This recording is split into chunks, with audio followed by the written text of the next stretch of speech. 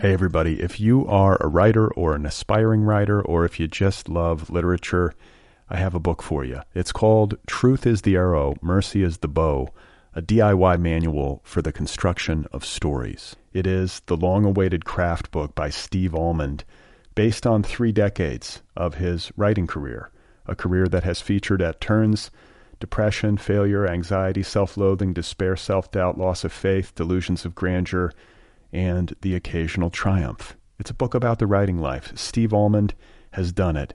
He has embraced it, the full catastrophe, and he has lived to tell about it. The Boston Globe says, quote, "This isn't just a book about writing, it's a book about honesty." And Richard Russo calls it, quote, "one of the best books on writing I've ever read. It's also the funniest by a country mile."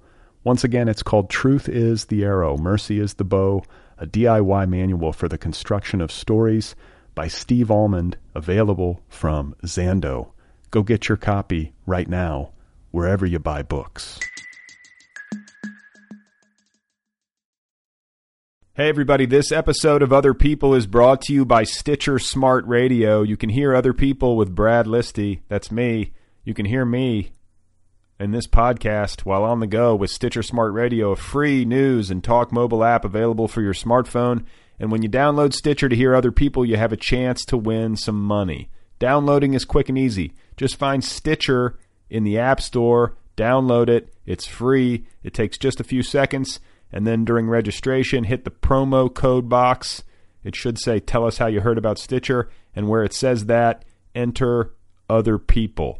When you do that, you're automatically entered to win $100, cash money. The latest episode of the show will then be waiting for you in your favorites, and you'll get access to a lot of other amazing content as well, always available on demand with no syncing. That's the Stitcher app. Go download it at Stitcher.com, free of charge. Get it in the App Store. It's available for your iPhone, your Android, or your tablet computer. And don't forget to enter the promo code OTHERPEOPLE when you register. This is an app. You can apply it. Go and get it. Oh my God. You are not alone. You have found other people. You and I have a friend in common. Every stupid thing that a writer could do, I've done. I think it's really beautiful. Jesus, dude, what a struggle, you know? It was incredible, you know, it's like your head exploded seeing what was really there. And now here's your host, Brad Listy. Just one person at just one time. Right. Okay, everybody, here we go again. This is it. This is Other People. This is an extended audio recording. This is me making noise. Thanks for listening. My name is Brad Listy. I'm sitting here in Los Angeles. It's good to be with you, wherever you are, whatever color your emotional landscape happens to be, whatever state of mind you happen to be in. I am now inside of your brain. I am, for all intents and purposes, inside of you, which I imagine is very uncomfortable to contemplate. So the holidays are here. The holidays are now upon us. They are looming. It's happening. We're in it. We're in the shit. I'm in the shit. I've been doing some Christmas shopping. I've been wandering around retail establishments with a confused expression on my face, roaming the local shopping malls. I've done deep breathing exercises inside of parking garages, focusing on the rising and falling of my abdomen. And I'm trying as best I can to embrace the experience. Because, you know, every year it seems I get a little grumpy during the holidays. And, you know, grumpy isn't even really the right word. I get edgy. I get borderline hostile. Cynical, dark, a little short-tempered. You understand. I get frustrated with this whole enterprise. I don't really like it. I just want it to be over with every year. But I'm trying to be better about it. I'm making a concerted effort, and I think that I've handled it better this year than I have in a long time, which I feel like might be due to the meditating that I've been doing lately. Twice a day, just trying to have a word with myself. It works. It works. I don't know what to tell you. It works for me anyway. It's an effective strategy. Even my wife complimented me the other day on how well I'm handling the holiday experience this year But I should add that she had to be prompted by me before she issued the compliment. I had to give her a nudge, like, hey, honey, have you noticed anything different this year about my attitude? So here's my opinion, okay? Here's what I think, in case you were wondering. Here's my basic logic. Number one, the holidays are for poor people. It's for the less fortunate. Give your money away. Give your things away. Go out into the streets and empty your wallet. Just give stuff away is what I'm saying. That's what it should be about. We should all do that if we can.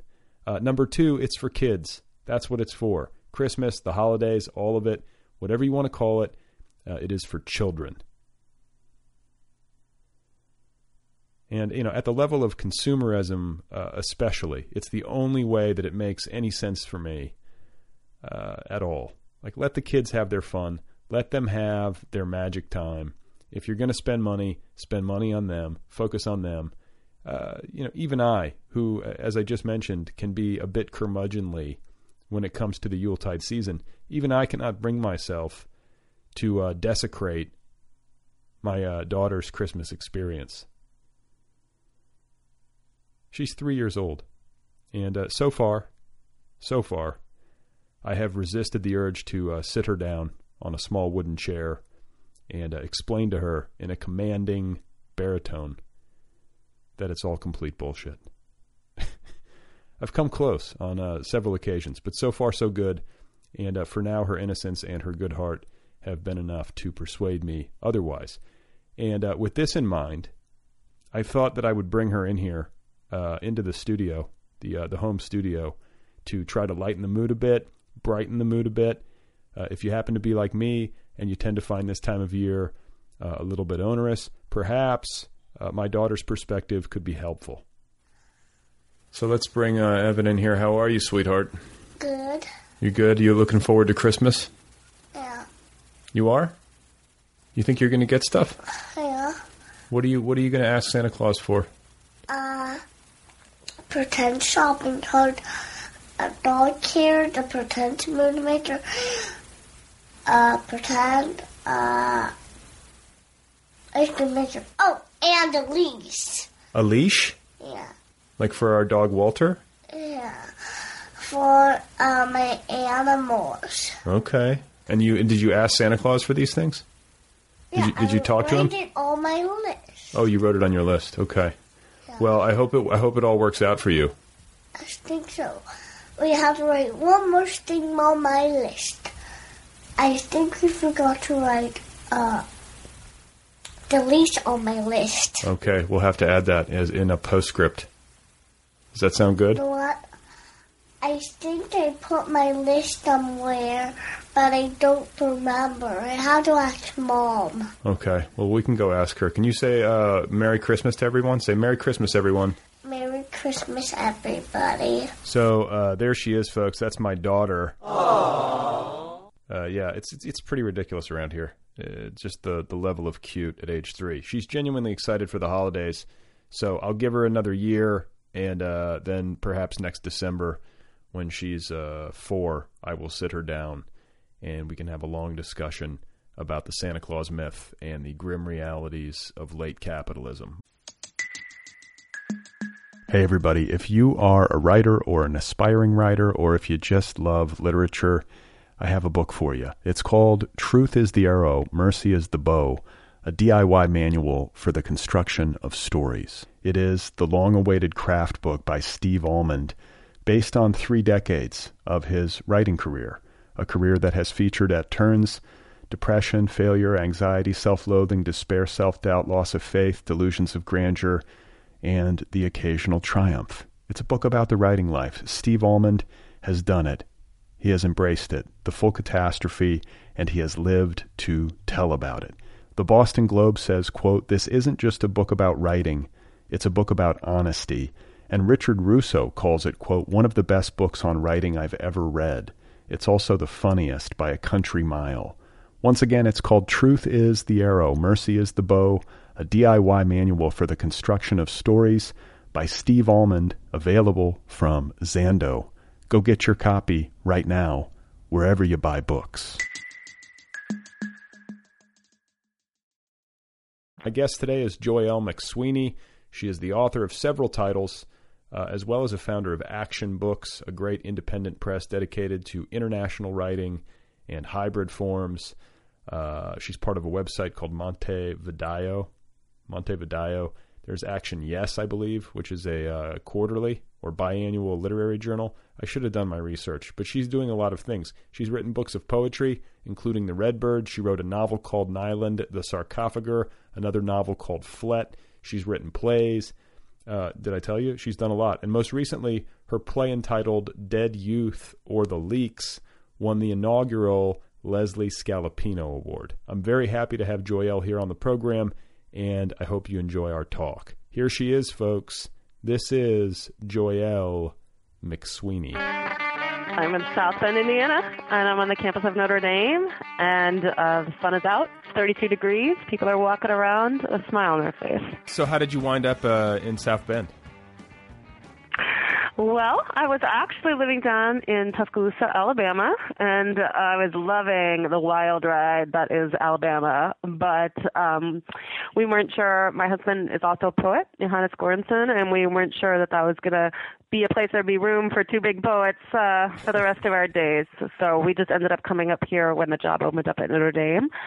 And we've been living here for 7 or 8 years. Okay. I want to spend more time on Alabama, but I guess I kind of want to start at the beginning and ask you where you're from originally. I want to say I read that you were from Boston. Am I remembering correctly? You're so remembering correctly. I'm from Boston, so I'm a McSweeney, and my mom's maiden name is O'Keefe, and we are definitely proud Boston Irish Catholic family. My grandparents came over as tiny children, and we've been there about 100 years. Oh, and you liked growing up in Boston? Good place? Like I've talked about this on this show before. I like Boston. I got a good feeling when I was there. Yeah, well, our immediate family was the only family that moved out of Boston. Just with my dad's job, we lived other places on the eastern seaboard and spent a couple wild years in Austin, Texas. And so going back to Boston or the Northeast was always, like where you are with the kids. See all your cousins, play with all their toys, get to go swimming, get to eat East Coast pizza. It was sort of awesome for all those reasons. And I still love Boston a lot for all those family reasons. Well, sure. Okay, so did you not spend your adolescence there? Because I have this theory where everybody loves the place in their childhood where they used to go visit their grandparents or go visit their cousins. They also love the place, I think, or tend to have warmer feelings about the place that they lived when they were 0 to 12. But then once you hit adolescence, that's where the disaffection sets in. So where were you disaffected? Yeah, it's true. And I was a teenager in the 90s, so in a time of extreme anthemic disaffection. So and all that happened for me in the suburbs of Philly, where we moved from Texas when I was 10 or 11, and I lived there all through high school. So yeah, there's probably some unearned hostility still left in me for the Philly suburbs. Okay, so but I will say that Philly itself has changed a lot, and Philly is a fantastic city. I wish I could spend more time there. Okay, well, that's good to know. And I think we're about the same age. I was born in 1975, so disaffected 90s. Were you a particularly dark teenager? Well, I admired the people who were particularly dark. I mean, I had an awakening. I had to have an awakening. I was one of those people where my old friends came up to me and my old preppy friends criticized me for no longer tucking in my flannel shirt. Whoa. On a day I remember very firmly. But I will say that if I was a late bloomer in the dark arts, I have committed.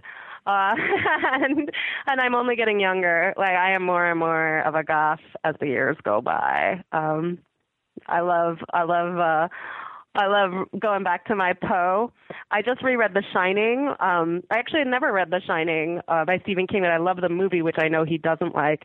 Right. So I decided I would be good and read The Shining. And The Shining starts with a big epigraph from Poe, and I just read it over and over again and read it over and over. And then I finally was like, okay, now I will read The Shining, which I thought was great, by the way. I totally enjoyed it. I read, I haven't read The Shining since I read it when I was like in 7th grade, I think. Right when I went through a big... I'm remedial. No. Trust me. You're way less remedial than I am. You will dwarf me in your reading, I would imagine. But I remember I went through a Stephen King phase. Like, I had that, pre-adolescent, adolescent horror phase where, it was horror movies and Stephen King. And, all I wanted to do was, see blood and be terrified or whatever. And I read The Shining and was genuinely... I remember being in the living room with my family because all the lights were on and I was with other people to finish it. And I didn't want them to know that I was scared. Oh, that's wonderful. No, I was really gripped by it. Well, I admit I've always identified with the Jack Nicholson character in the movie, the writer who just totally loses it. I've never totally lost it in a violent rage on the outside, but I can totally wait. Unhingedness. Now's your opportunity. We could make news on this podcast. You could completely lose. Yeah, no. On the inside, if it's not turned against myself, it just doesn't feel as real. It has to be on the inside.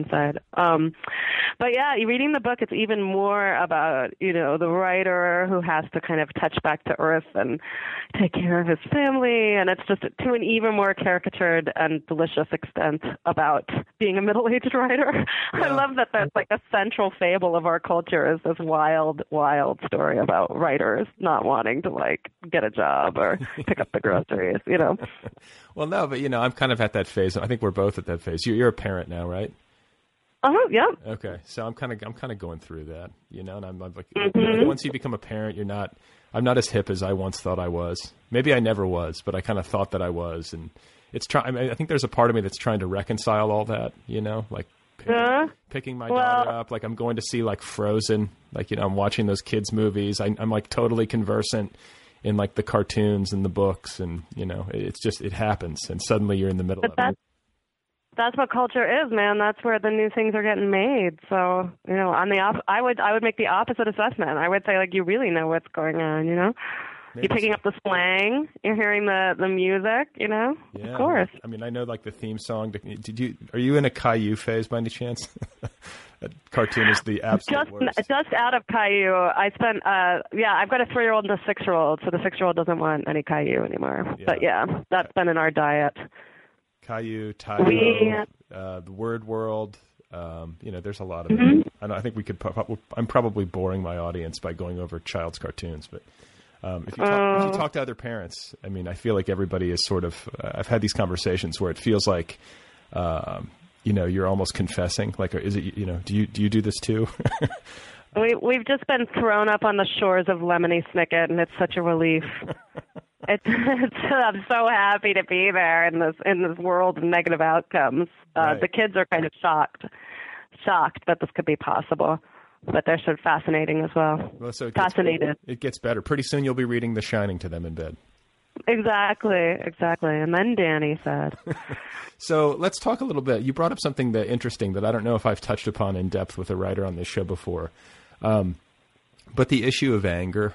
And I think a lot of writers and artists, but let's just say writers because that's what the show's about, are angry. I think all human beings have to deal with it, but there's a lot of frustrations in the artistic life, and I guess those get expressed in the work, but they also find their way into life itself, in unseemly ways sometimes. How do you cope with that? Do you think of yourself as an angry person? Do you have trouble dealing with anger you might feel about injustice or the various challenges presented by the artistic life?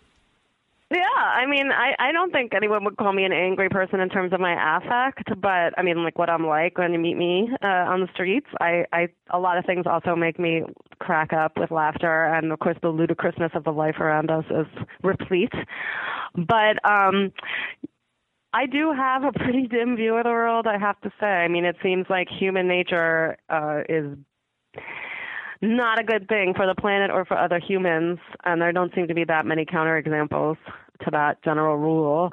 So I write a lot, and I think that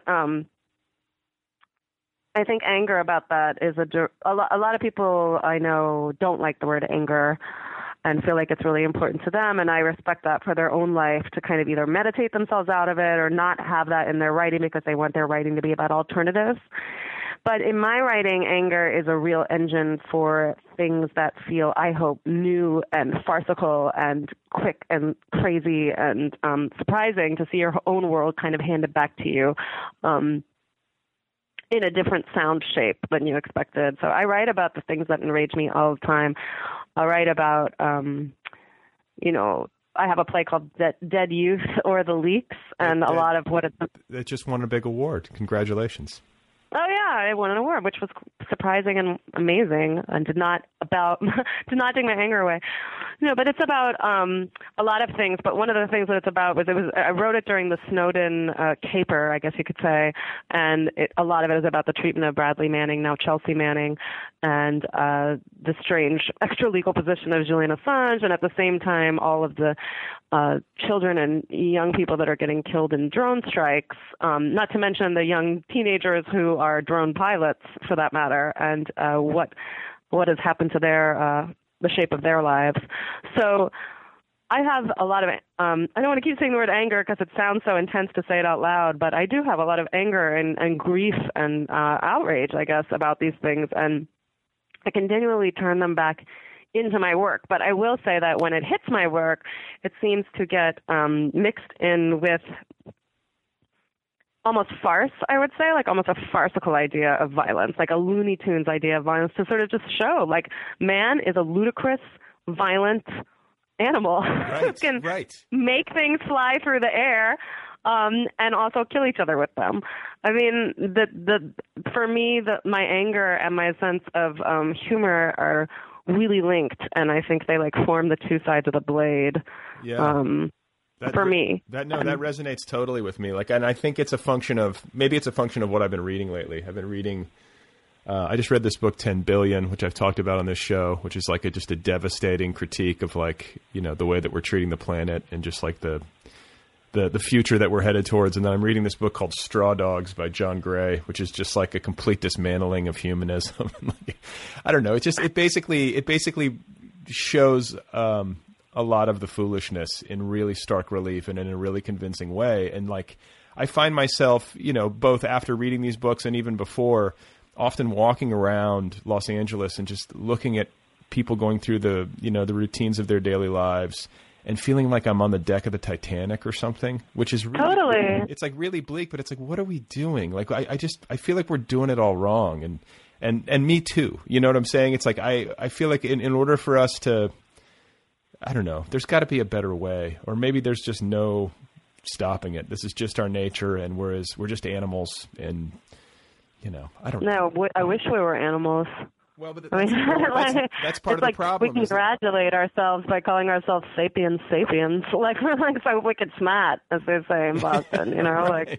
We're so wicked smart, we're gonna fucking ruin the planet. Right. Exactly. I'm so wicked smart, I'm gonna make my kids, develop breast cancer at 25 with the stuff that's in their baby bottles now. Okay. Like, that's how wicked smart I am. I'm gonna take estrogen, I'm gonna make it hard, and I'm gonna make a baby bottle out of it, and I'm gonna pump it into babies, and I'm gonna worry about it 25 years from now. Who could have imagined that there would be? Well, I think that's part of the problem, is that we view ourselves as different, like separate from the other animals, and like special.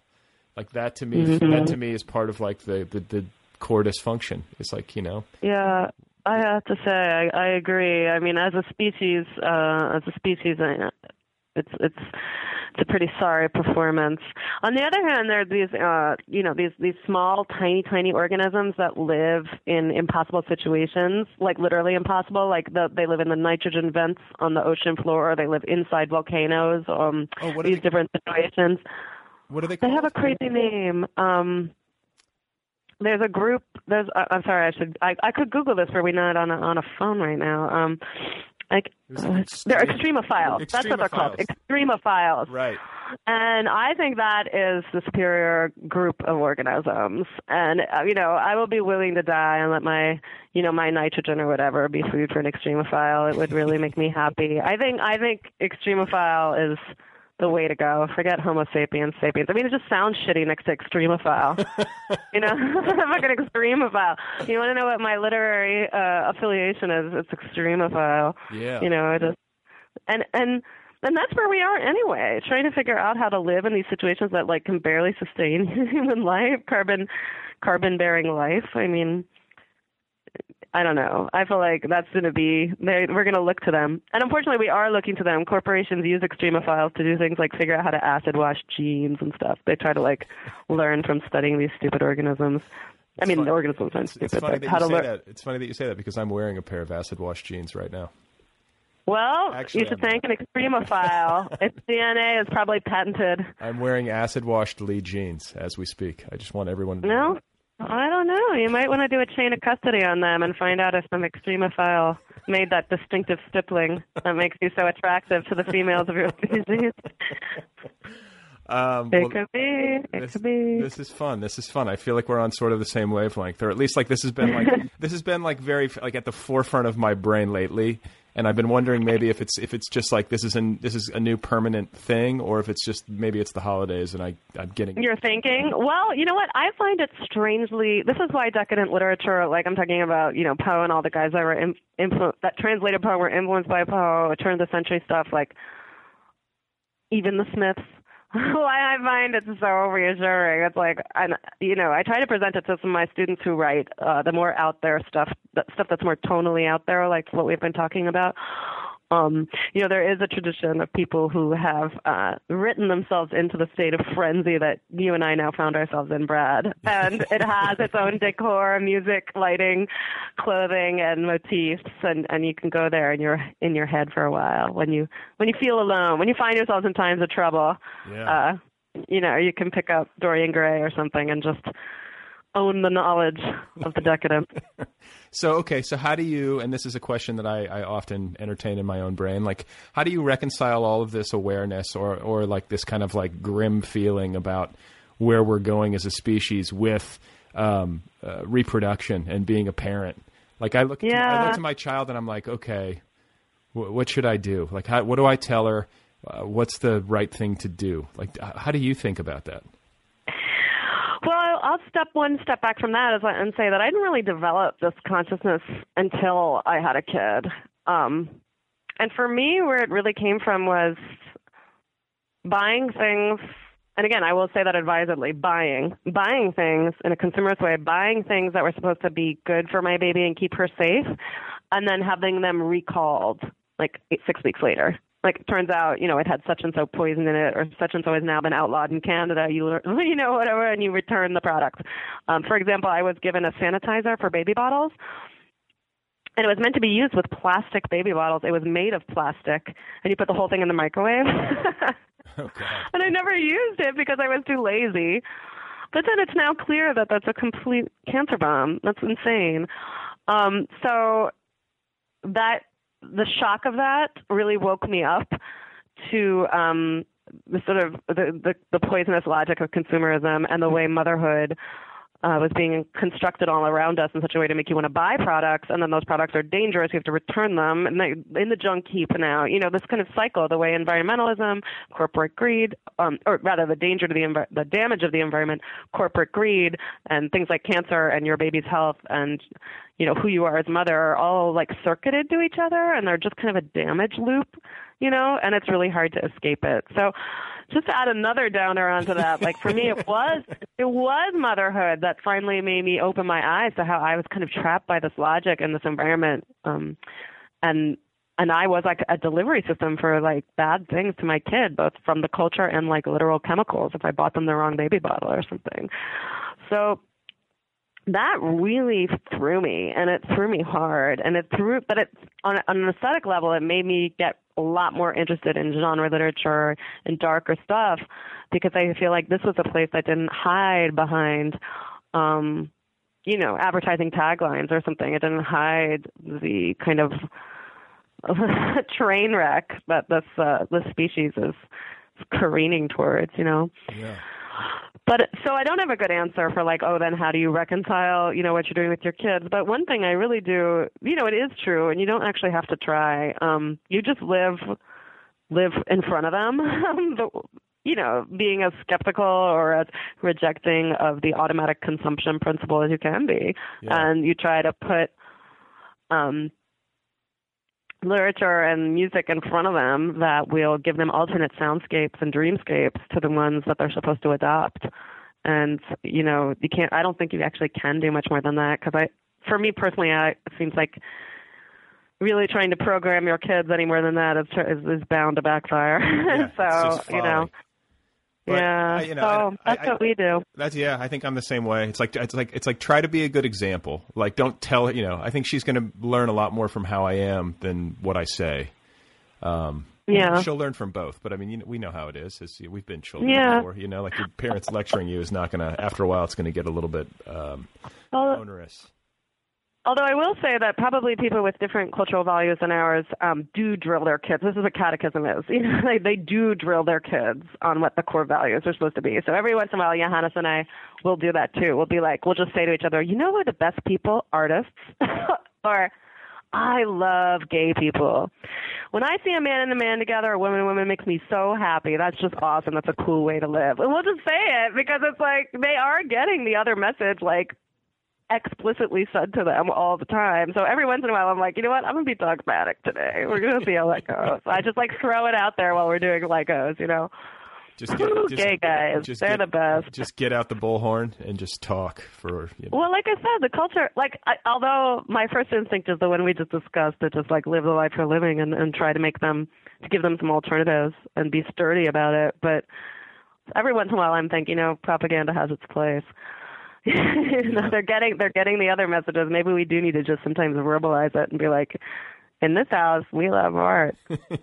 We love to read all day. Okay. You know? So wait, you said earlier that artists are the best people. Do you really believe that, or was that sort of like partial jest? No, I don't. Best. I don't mean like morally the best or ethically the best. I just think artists are cool. Yeah. And by artists, I mean writers and artists and everything. And I wouldn't mind for her to like think of that as her primary value in life. Sure. Yeah. I do think it's the coolest thing to be. I do think it's the best thing to be. But I'm only talking about my own, like, proclivities and, you know, what I like. I certainly wouldn't say, like, the most ethical thing in the world is to be an artist. I think the most ethical thing in the world to be is probably, like, an emergency room nurse or something, right? But I'm not going to make any of those claims. Well, but, you know, you talked earlier about, like, you know, your own work and how you deal with your anger via your work, but that work somehow becomes... you know, it somehow becomes hybridized with farce and humor and whatnot, and that's another kind of killer joy. Yeah, but that's it. That's kind of like another place that my mind has been lately. It's like, what is a sane response to what I feel like I'm witnessing and what I'm thinking about? And it's like I keep going back to humor. Like if you're not actively trying to, in whatever way, whether you're a writer and you're writing, or you're a painter and you're painting, or you're just a person living their life, if you're not finding ways to laugh, then that's not good. I also think that everybody says it, and it's true, that laughter is a weapon. I mean, when you see Charlie Chaplin as the great dictator or whatever in his Hitler mode, I mean, it is so chilling and so powerful and such a weapon. And you know, it hurt Hitler's feelings. I mean, somebody hurt Hitler's feelings. It's amazing, you know. But I think we all know just from the other phenomenon of our culture, bullying, that laughter is a weapon. And I think it's really interesting to try to make a performance. I'm not talking about bullying. I certainly don't bully my audiences, but I mean a performance that is funny and surprising and hopefully delightful, even as it's using the language of our contemporary moment, like talking about drones and viruses, and, you know, debt is something I think about a lot in my writing. The sort of the debt, the nothing that is, you know, like the hugeness of that nothing that is debt, that is a stone you carry around, but it also is nothing. You know, I think about that as both the imagery and the content of what I write about a lot. Debt. Are you in debt? Do you carry debt? I don't carry much debt, actually, because I'm pretty allergic to debt. Personally, I'm fearful of it, but as a country, we certainly carry debt. And the other thing is that, you know, I'm a college professor, and so I certainly know that my students are in debt.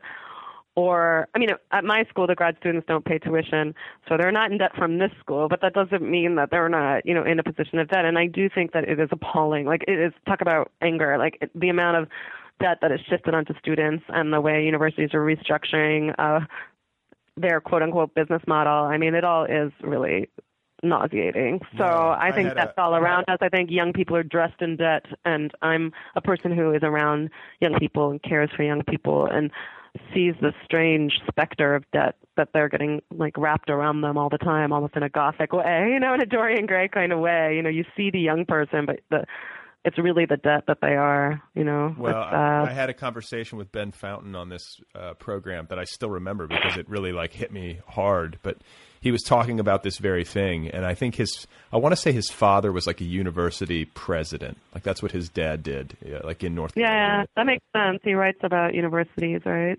Yeah, and so he was saying that his dad's position is that, the popular position or whatever you want to call it among universities or the consensus among people, or I don't know, is that, when young people take on this college debt, they're investing in their future. And what Ben Fountain argues is that as a society, we should be investing in them and should be making, university education available at low cost or no cost. And that seems like a good idea to me. I'm willing. I'll teach more. It's cool. I think so too. But I also think that for me, it's kind of empowering. The other thing to get back to what we were talking about earlier, you have these kind of dark thoughts that you don't want to tell everybody at your family holiday party, like, oh my God, debt is around us, debt is stalking us, or whatever. But on the other hand, it's somewhat freeing. There's a freedom in realizing that, that things like the future, that there's a mythology around the way we think about the future and success in our country. Even that we use the word dream to talk about it should tell us something. Right. The American dream is this bullshit, y'all. This way we're supposed to be future-oriented, and this way we're supposed to all want property, and this way we're all supposed to all want, which, again, is mortgage. It's debt. You're supposed to want to own a house so you'll be in debt to the bank. That's what success and stability is. That's crazy. There's so many strange contradictions and impossibilities now, things that are really impossibility about the middle-class life we're all supposed to want and try to hold on to. And I think in some ways it's been very freeing for me to realize, oh my God, I don't have to want that, and I don't have to give up everything to get that, or those aren't good things. Even just to be able to think to yourself, it's not a good thing to run up as much debt as possible and to lease cars and to, that's actually works for corporations, not for you. Right. You don't have to want those things. It's kind of freeing. Yeah, it's nice to every once in a while just push the pause button and say well, who says we have to do it this way? And by the way, or even want it. Yeah. Yeah. I'm glad to hear you say that. So it's I think that's kind of freeing. On the other hand, I don't want kids to have student debt. I think it's crazy. I do dearly want this health insurance project to work out, so that, and then there'll be more artists, and that'll be good. Yeah, that's true. That's people will be able to live lives that have different shapes and sizes, and take care of themselves, and make great art into their old age, their healthy old age, and that's what I want.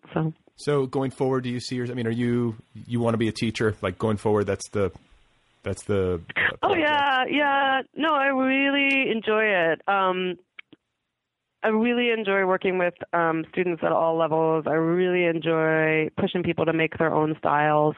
I love suggesting things for people to read. I love getting suggestions back, and just being here when the student really pushes through to the writing that feels like most theirs and the most necessary to them and the most urgent to them.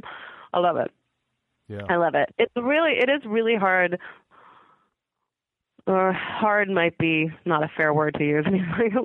It's uncomfortable. The white collar equivalent of hard. It's uncomfortable to sort of see the changes, like we just mentioned, going on at universities. This way that students seem to get less and less for their money.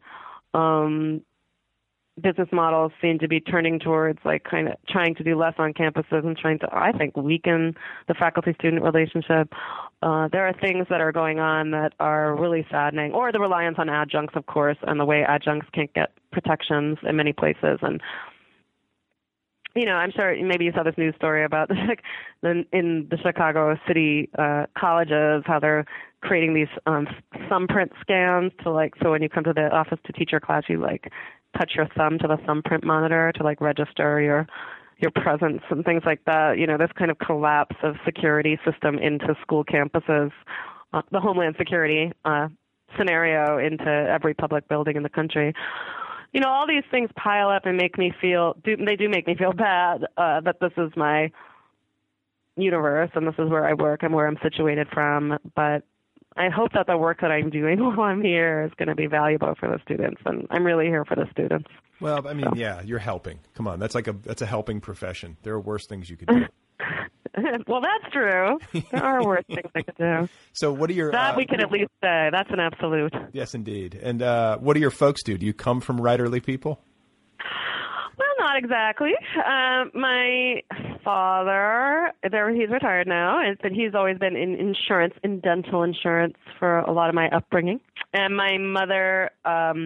well, this is a good example. She was a school teacher when my brother was young, and then she left the workforce to take care of us, and then she got her master's degree to go back for her dream job, which was to be a school librarian. But by the time she finished all of that, there weren't school librarians anymore in public schools.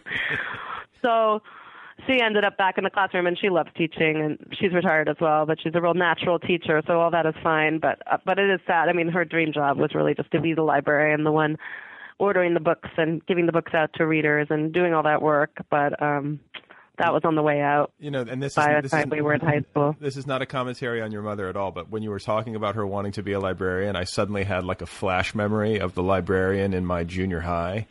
And she was a very, very angry, openly hostile old woman with white hair. Not too bad. She just was not nice at all, and everybody called her the buzzard. That's too bad, and it's hardly what you guys needed for your librarian. No, I know, but I mean, I haven't thought about the buzzard in a long time. And poor the buzzard. Yeah. I wonder what she wanted to do, what her dream job was. You know what? I remember one time for Christmas break, she went to Russia, and this was 1980. It was awesome. Yeah. Well, she fucking kicked ass. That was awesome. Yeah. That was an awesome move. Yeah. So I mean, but I remember back then this was maybe she just was misunderstood. I don't know. I was. Oh yeah, I would say so. It sounds like she had a historical beef. So man, this is a novel worth writing. Either she could have been. So she went after the fall of the wall? This was right away or right before? This was before. This was 88, 89. Yeah. And I remember so all of us, because, as 12-year-old, we grew up Cold War. Of course, Reagan babies. Rocky 3, or was it Rocky 4? That sort of thing. And then I was like, why would you want to go to Russia? And of course. That's awesome. Yeah, maybe the buzzard had. So maybe there's just a whole other story here.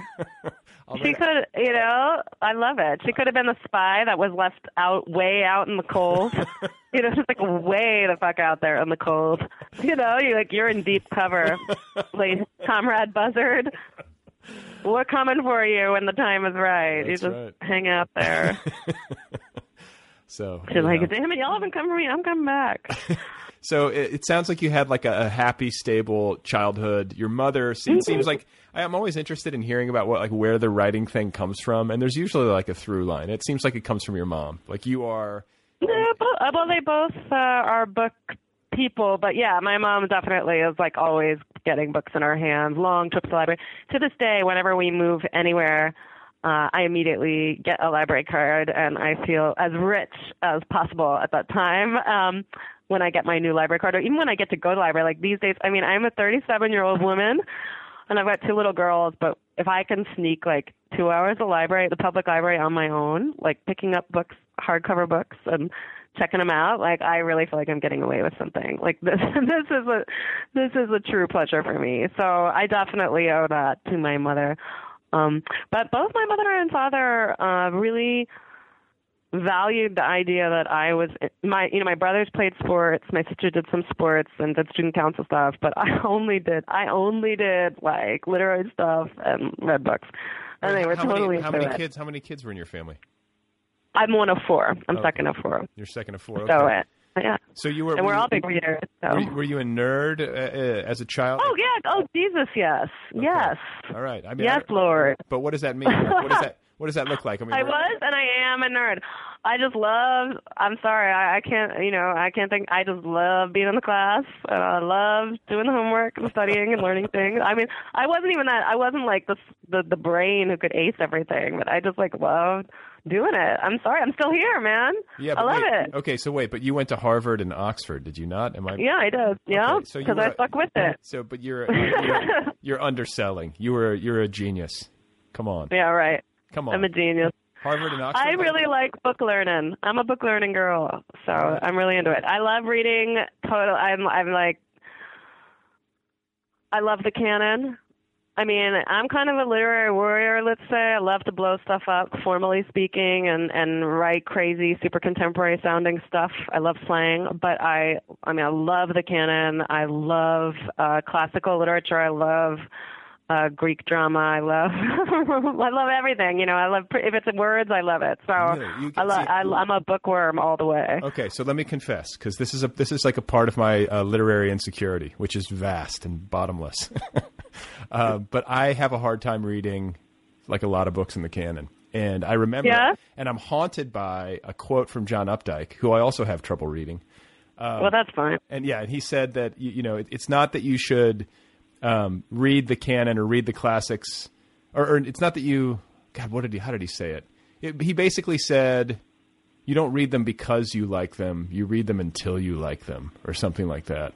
And it's like, is that what I'm supposed to do? Or you just naturally pick these up and it's like, oh my God, I love the Iliad. This is wonderful. Like it's just, no, yes? But I love anachronistic writing. I mean, anachronism is actually my solution here. It's just like reading across the grain, reading unnaturally, putting things in conversation with each other. Like, I like this, I don't know if you know this Korean writer, Kim Il-soon, who's a contemporary Korean writer. She writes incredible, awesome kind of allegories of the military dictatorship, but using really cute animals like baby rats and things. So it's sort of this anime version of dictatorship and occupation, and it's both cute and frightening and wild and outrageous, and I love it. Yeah. Very, very contemporary writing. And but after I read it, I started thinking a lot about. I actually went back and read things from other periods and I also read like Åsa Berg, the Swedish poet, who does the same kind of thing but with guinea pigs. But I started thinking about how these writers, these very, very contemporary writers, construct these really strange landscapes that seem part real and part horror film and part cute and part anime, and that seems very contemporary.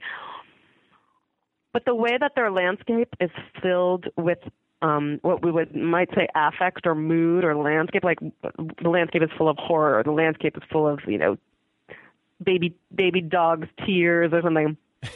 That made me think about the kind of, it made me go back to actually the World War I poets that you study in high school, like Wilfred Owen, and how the landscapes that those poems happen in are actually really strange. They're full of ghosts and moans, or the land is sweating, or, it's full of holes and worms come up out of them and wriggle around. In fact, like an animatronic reading of Wilfred Owen was really interesting for me, to see the way that the affect, that the strong emotions, which remember we used to be told was the pathetic fallacy, right? Like that's a problem in literature when the landscape like reflects the emotions of the characters. But hell no, in teenage writing it's always there. And in this Wilfred Owen, he was basically a teenager. This writing that's supposed to be about war and that we usually think of as somehow noble, but when you really read it, you see that it's like ripped with feelings and that the whole landscape is rotting and he's basically a zombie, and it's kind of amazing, disembodied, almost zombie writing. And you draw like a direct parallel to what Kim Il-soon is doing with that? Is that what you're saying? I don't think think like necessarily a direct parallel, but I think it opens up like what you might call a zone. So instead of worrying all the time about influence and like canonical order, like the order that the canon is in and who influenced who and blah, blah, blah, which I think is just a cultural construct. I don't think that's important at all. Right. I like reading backwards in time and thinking like, what if influence doesn't work that way at all? And maybe what if we can see something that's going on between landscape and mood and militarism that's running weirdly from this contemporary South Korean poet like back to World War I in England, like what if we just read it all as working backwards? What if we think of everything as being animated by something that's asynchronous that wants to just come into literature? I don't know. A more occult way of thinking about the writing that's not contemporary. That makes it really exciting to me. It makes it like these pre-contemporary writers just like jumping up, waving their arms at me, and then I want to go see what it's all about, So I'm really not interested in the canon in like a historical way at all. But in a trans-historical way, I'll totally juice that stuff. see what's there and read it again and take the weirdness of it that's you're not supposed to notice. So I mean, and this like kind of leads me to hybrid forms, experimentation, the avant-garde, which I find it tricky to talk about just because it's like it can be really dry. It can be dry, but it's also kind of in a weird way. It's like a big space. Like there's a lot of ways to define it and a lot of different ways to kind of like do it or whatever. But this is a preoccupation of yours, correct? Well, in a way, yeah. I think it's only a preoccupation of mine because that's where I'm usually located when people want to try to place me as a writer. Right. They think of me as being part of an avant-garde. And I think that I'm also really motivated and interested by early 20th century avant-gardes, like the kind of avant-garde writing that did pop up in the teens and 20s, like right before and during and right after World War I with the shock of World War I. It's like that period, but whether it's Russia, France, Spain, Zurich, wherever, that really interests me. That stuff is wild. It was like young guys, like Dadaism and Surrealism and Futurism, and stuff that you might not agree with. It's not politically correct, It's not a lot of ladies in some wings of it, but it was a bunch of really young writers who were like either enthralled by or shocked by modernity, and they had to make all kinds of new literary shapes to try to keep up with what felt new to them. And that's still fresh stuff for me. That's still wild stuff for me. So for me, what's avant-garde is not about a set of rules, what you do or you do not do in the writing. It's about trying to like be just as urgent as the present moment is, and just trying to be as like surprised and shocked and dismayed by the world in that very first moment of recognition as you are when you're 17. I mean, for me, that's still like the best mode to write in. I'm not interested in wisdom or reflection or spirituality. There's plenty of writers who are. Plenty of writers can do those things. I'm not interested in interiority. I just want to be like lit up by the world all the time and try to keep up with my own adolescence emotions. That's interesting. So like as a reader, are you interested in spirituality or any of those things, like reflection, or is it? Are you? Well, I'm a Catholic, so I love reading crazy saints' writings, and I think prayers are wild, and I am actually Catholic. I am a firm believer in the Virgin Mary, and I love the cult of the Virgin Mary and everything that goes on around Mary all around the world, and how it becomes part of Santeria and other kind of world religions.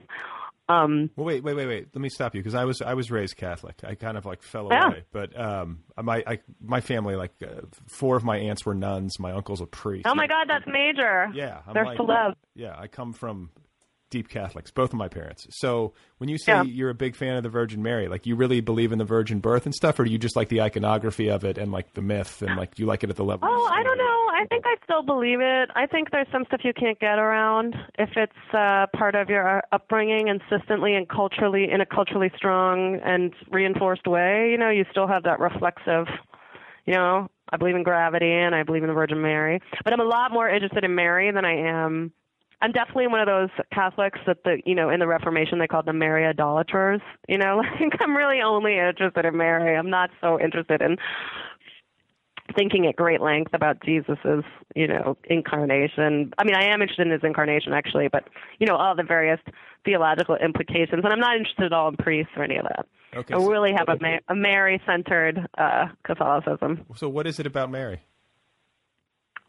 Well, I think it's kind of amazing. Yeah, there is totally something about Mary. I think it's amazing, I guess, because of the way we know historically that she picked up the iconography, that all that's different iconography attached to her from pre-Christian days, you know, like that different cultures, kind of goddess cults could kind of attach to the Mary figure. And in some ways that means that the Mary figure smuggles really old cultural contents with her. I think she's a smuggler. First of all, she smuggled Jesus in. She smuggled Jesus into the meat world, first of all. Second of all, I think she's like a cultural smuggler that lets other religions and cultures and ideas become kind of visible in a kind of lawless way. And I think she's a radical. Like her, I think Mary is radical. I think the way she chooses people to appear to is radical. She's always appearing to, you know, peasants and insane people, and I think that's a radical choice of message bearers, you know. I think that she can be a revolutionary symbol because, like, I'm at Notre Dame, which is a pretty conservative campus, and it's run by the president's a priest, and you know, there can be some conservative vibes here, and yet there's this picture, these images of this woman everywhere, you know, and it's just like a constant. For me, and I realize this is like a totally not orthodox way to think, but, you know, her image is a constant reminder of alterity to me, like a constant alternative to a more conservative way of running either the church or the world, you know? Yeah, like here she is. She's like in every line of sight here. Literally, like there is some kind of Mary figure in every line of sight on this campus, and I love that. I'm totally all for it. Okay, so I don't have like a really great historical understanding of you know, theology, the religion, the historical Jesus, but like it always strikes me that the obvious thing is that there's no virgin birth or conception. She just got knocked up, and then there was this myth around her, right? No. Well, that definitely seems more statistically probable. I mean, I think that's absolutely more statistically probable, but that's where faith comes in. I mean, like, that makes me sound like a cheese ball, but like, you know, I also believe that art is crime.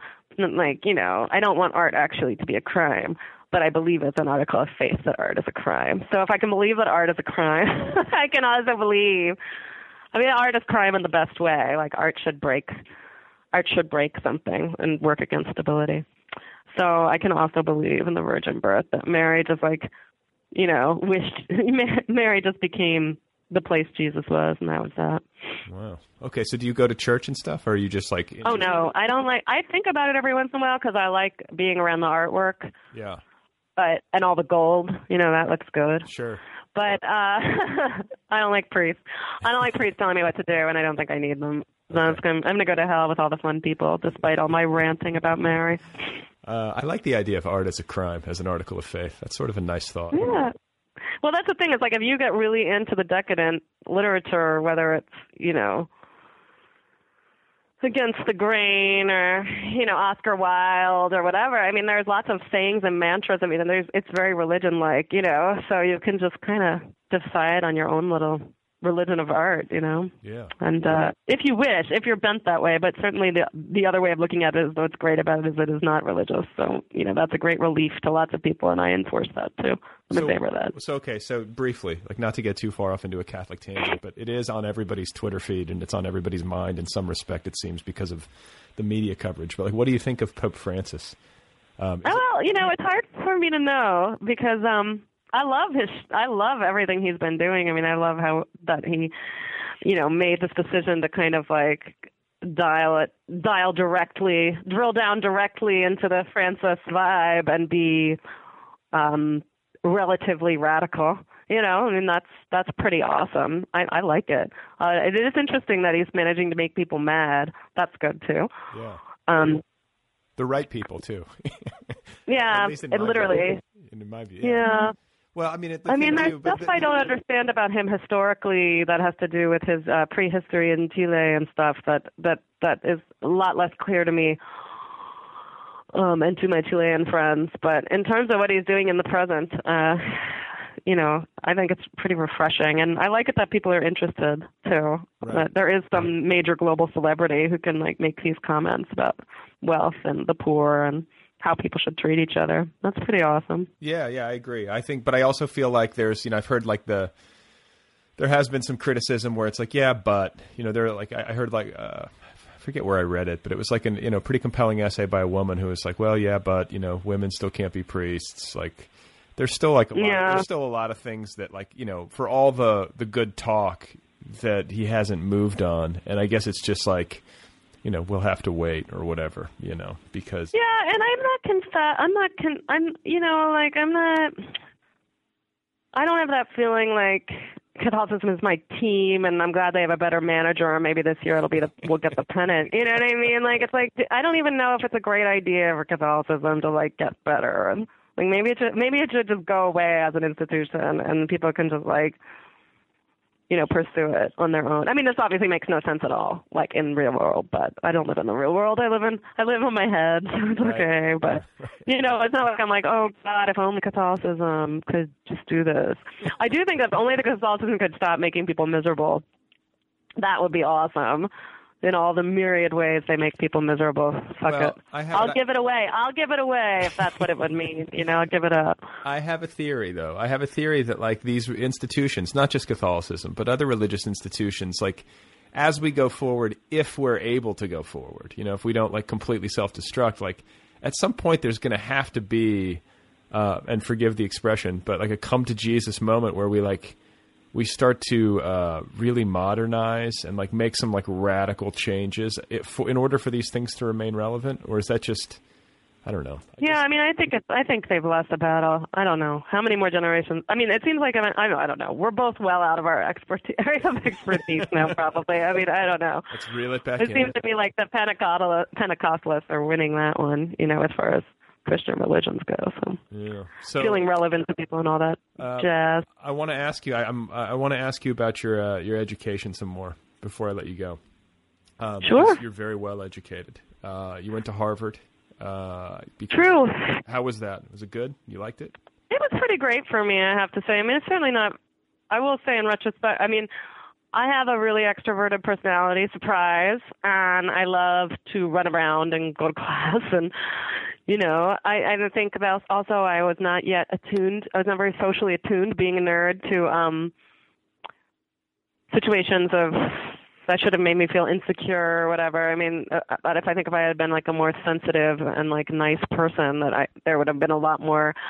I would have felt some insecurities there. Because you're kind of just thrown into it, and it's a pretty electrifying but kind of dog-eat-dog kind of situation. People are jockeying, evaluating each other and all that stuff. But it just rolled off my back. I wasn't interested. I just wanted to do the literature stuff, That's just all I wanted to do.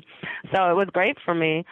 But I think it's basically based on your personality. If that's what you want, a great, big, crazy, invigorating, running around place, it was that for me. Did you, I mean, was it did you have your sights set on this? Are you a goal-setting person where you're I want Oh, no, not really. That was not part of it. But you got in all. You got in, so you applied there. Yeah. I applied there, and I applied there, and I applied to Amherst, and I applied to Georgetown because I thought I might want to get a degree in international relations.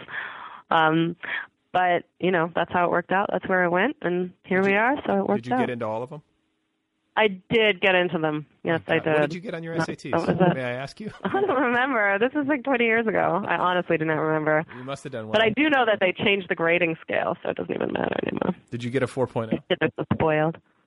Did you get a 4.0? At Harvard? No, were you a valid? No, I don't even know. You don't know? You've blocked it I out. Honestly don't know. I've let it go. I'm sorry. I don't even know. But I worked really hard, and I got to go to Oxford, so I obviously did what I was supposed to do. Yeah. That happened. But I literally have let all those numbers go. Did you go to Oxford for graduate school? Is that what it was? Yeah, I did a master's degree there, and I studied poetry. I studied modern contemporary poetry, which has been really incredibly rich all these years. And I studied a lot of Yeats and Joyce, but the Joyce was a pleasure. I mean, you only have 3 books to read, so it's not too hard. But the Yeats was really an indoctrination. I mean, to read all the letters and all the different drafts of all the different poems and things that people said about him contemporaneously and stuff like that. And it was a really rich experience, and it's really stayed with me. I think Joyce has really influenced my writing because I write with my ear, and I don't even care about anything other than following the delight of the sound. I write really slangy stuff, and it's probably going to be really outdated really fast, but I just love writing things that delight my ear, and I know that's all from Joyce. It feels like a very Irish thing, too, or something, like the oral tradition. Yeah, probably. Maybe? Oh, maybe. I don't know. Well, Irish modernists, they really hit it out of the park, so. So what does it look like? What does it look like when you sit down to write? Like, are you an everyday writer, or do you... When I'm happy, I am. I'm happier when I'm an everyday writer, but I don't think I made my peace with not being an everyday writer too. Because you know what, I think a lot of things go into being a writer. So for me, when I run a small press with my husband, and we publish new work, U.S. works, but also stuff in translation, contemporary stuff in translation, and that stuff has changed my life. And this is action books, right? Yeah, it's called Action Books. So we published that Korean writer I was talking about, Swedish writer. We published a bunch of awesome stuff from Latin America. And so that stuff's like an apprenticeship. You get to edit this, not edit it, like I don't change any of the writing, but go through the manuscript so closely with the translator.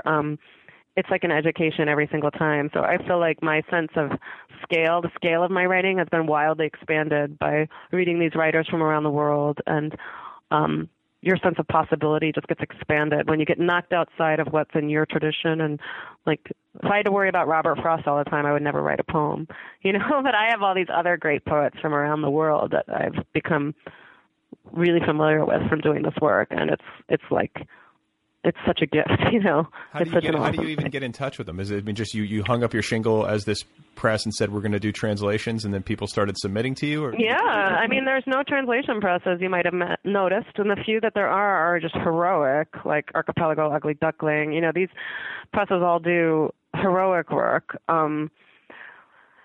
So people know that we're the ones that publish contemporary work that's really influenced by the historical avant-garde. So I'm not using that word to mean like language poetry or New York School or whatever, like not the U.S. sense of that word, but just, stuff that is influenced by the surrealists, but the surrealism of Latin America, say, or surrealism of Europe, for that matter.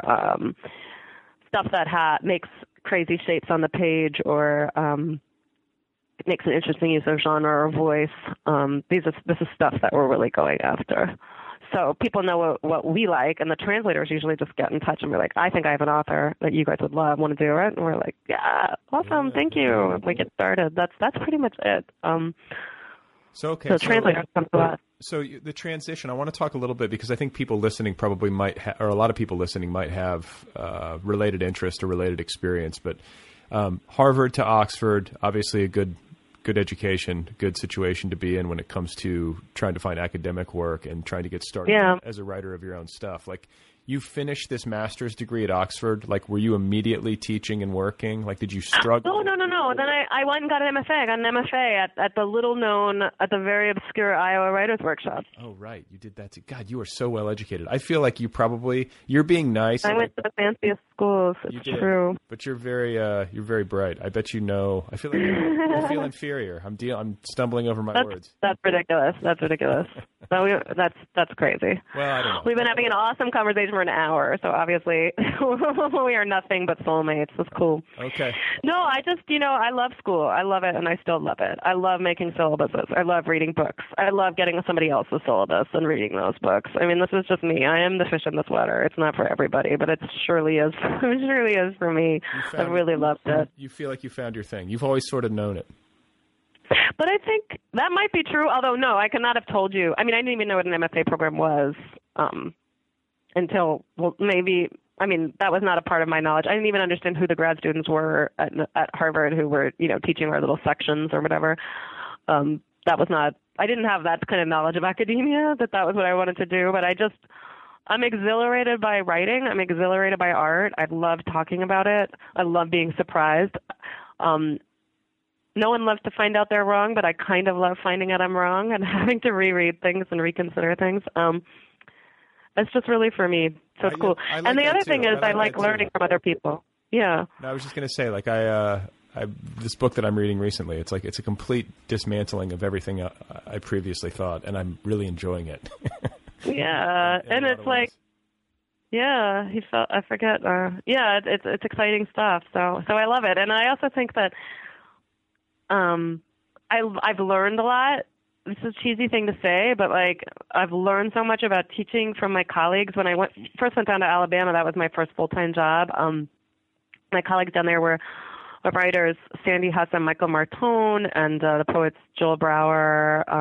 So I learned so much specifically from the way creative writing was taught down there. So that was almost like I was the instructor, but when they talked about what they do down there is in Alabama, in the Alabama program, when they teach the undergraduates, or at least when I was there, they did not have like a genre-first curriculum. So it wasn't like you have your fiction portion, you have your poetry portion, and then you decide as a student whether you like poetry or fiction better, and that's that. Instead, they really thought you have to teach the students like to love writing itself, to love creating writing itself. And then you can show like, oh, well, there's this tendency in your writing that leans more towards prose, or this leans more towards poetry, or here's some examples of poets who do like what you do, but so do prose. Like, so they didn't put genre first. They didn't make you choose a team first. That wasn't like how they worked down there at all. And that really spoke to me as a teacher, and it really changed kind of the boundaries of what I thought about as genre. And that's just because that was my job, was to design a class for undergraduates that wouldn't put genre first. And, I was given that challenge, but it started changing my writing and changing me. So, I have also found it like a fruitful place to be in. And I know not everyone has this feeling, and, that academia, as we know, it may not be long for this world, but, it has been valuable for me, and it has been really rich and changed my writing and changed my life. So there you go. Well, I've had so much fun talking with you. I appreciate it. Yeah, it's been fun. I feel like I've learned a lot, and I almost feel like we could do like 2 episodes, and we could I didn't really even hear about your on the ground experience in Alabama or like at Iowa. Yeah, it's wild. I have stories, boy. Okay, crazy. Well, maybe sometime down the road we can do like a Joyelle McSweeney like in Alabama episode or something. Well, going to Alabama, the banjo on my knee. Absolutely. Well, and congratulations on the award. Is it Scalapino? Did I just?